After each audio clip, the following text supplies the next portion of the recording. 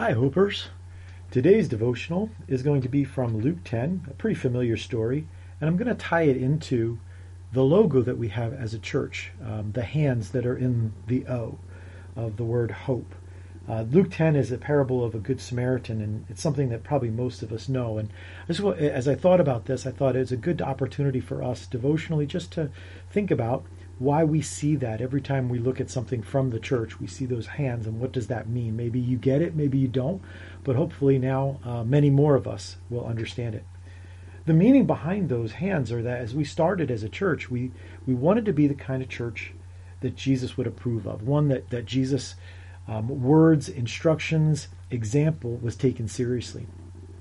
And one of the things that we saw there was that Jesus was always about reaching to those who were sinking, about lifting up, about reaching down to help those who were hurting, those who were broken, those who were in need. And so those hands represent someone reaching out to someone else to try to pick them up, to try to lift them up, to try to help them out, and in a very real sense to share the love of Jesus with them.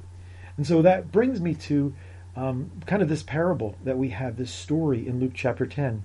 And it comes from an interaction Jesus has with an expert in the law.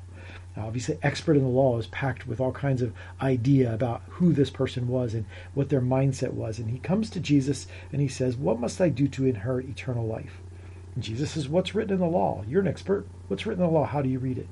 And he goes beyond just all the commands, and he says something, he kind of mimics back what Jesus has said. Love the Lord your God with all your heart, soul, mind, and strength, and love your neighbor as yourself. These are words Jesus put together, and so he had clearly heard Jesus summarize the law. But I don't think he really heard him. Because what Jesus was pointing at here is, you both know the law and you know my summary of it. You are aware of it and you have learned a lot about it. You have a lot of knowledge. You have a lot of knowing. You're good at keeping the law. But do you really get it? Do you understand God's heart for people, his passion behind the law? And Jesus said, do this correctly, or you've answered correctly, do this and live. But he wanted to justify himself. He felt like Jesus was saying, all right, if you think you've got it covered, go ahead. When he wanted to justify himself, so he asked Jesus, and who is my neighbor? And that's when Jesus tells this story. A man was going down from Jerusalem to Jericho when he was attacked by robbers. They stripped him of his clothes, beat him, and went away, leaving him half dead. A priest happened to be going down the same road, and when he saw the man, he passed by on the other side. So too a Levite, when he came to the place and saw him, passed by on the other side. But a Samaritan, as he traveled, came to where the man was, and when he saw him, he took pity on him. He went to him and bandaged his wounds, pouring oil and wine. Then he put the man on his own donkey, brought him to an inn, and took care of him. The next day he took out 2 denarii and gave them to the innkeeper. Look after him, he said, and when I return, I will reimburse you for any extra expense you may have. Which of these 3 do you think was a neighbor to the man who fell into the hands of robbers? The expert said, the one who had mercy. Jesus said, go and do likewise. Who is my neighbor? The idea is, who am I responsible to help? And Jesus tells this story about 3 different people coming across a man who was clearly and desperately in need. 2 of them, very religious people who knew the law and kept the law and could summarize the law, walked by on the other side.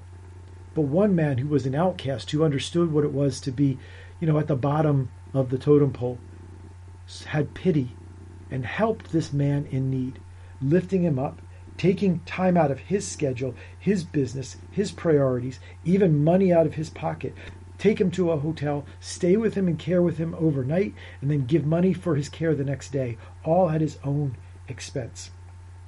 Jesus says, this is how I want you to understand who your neighbor is. This is how I want you to understand the law.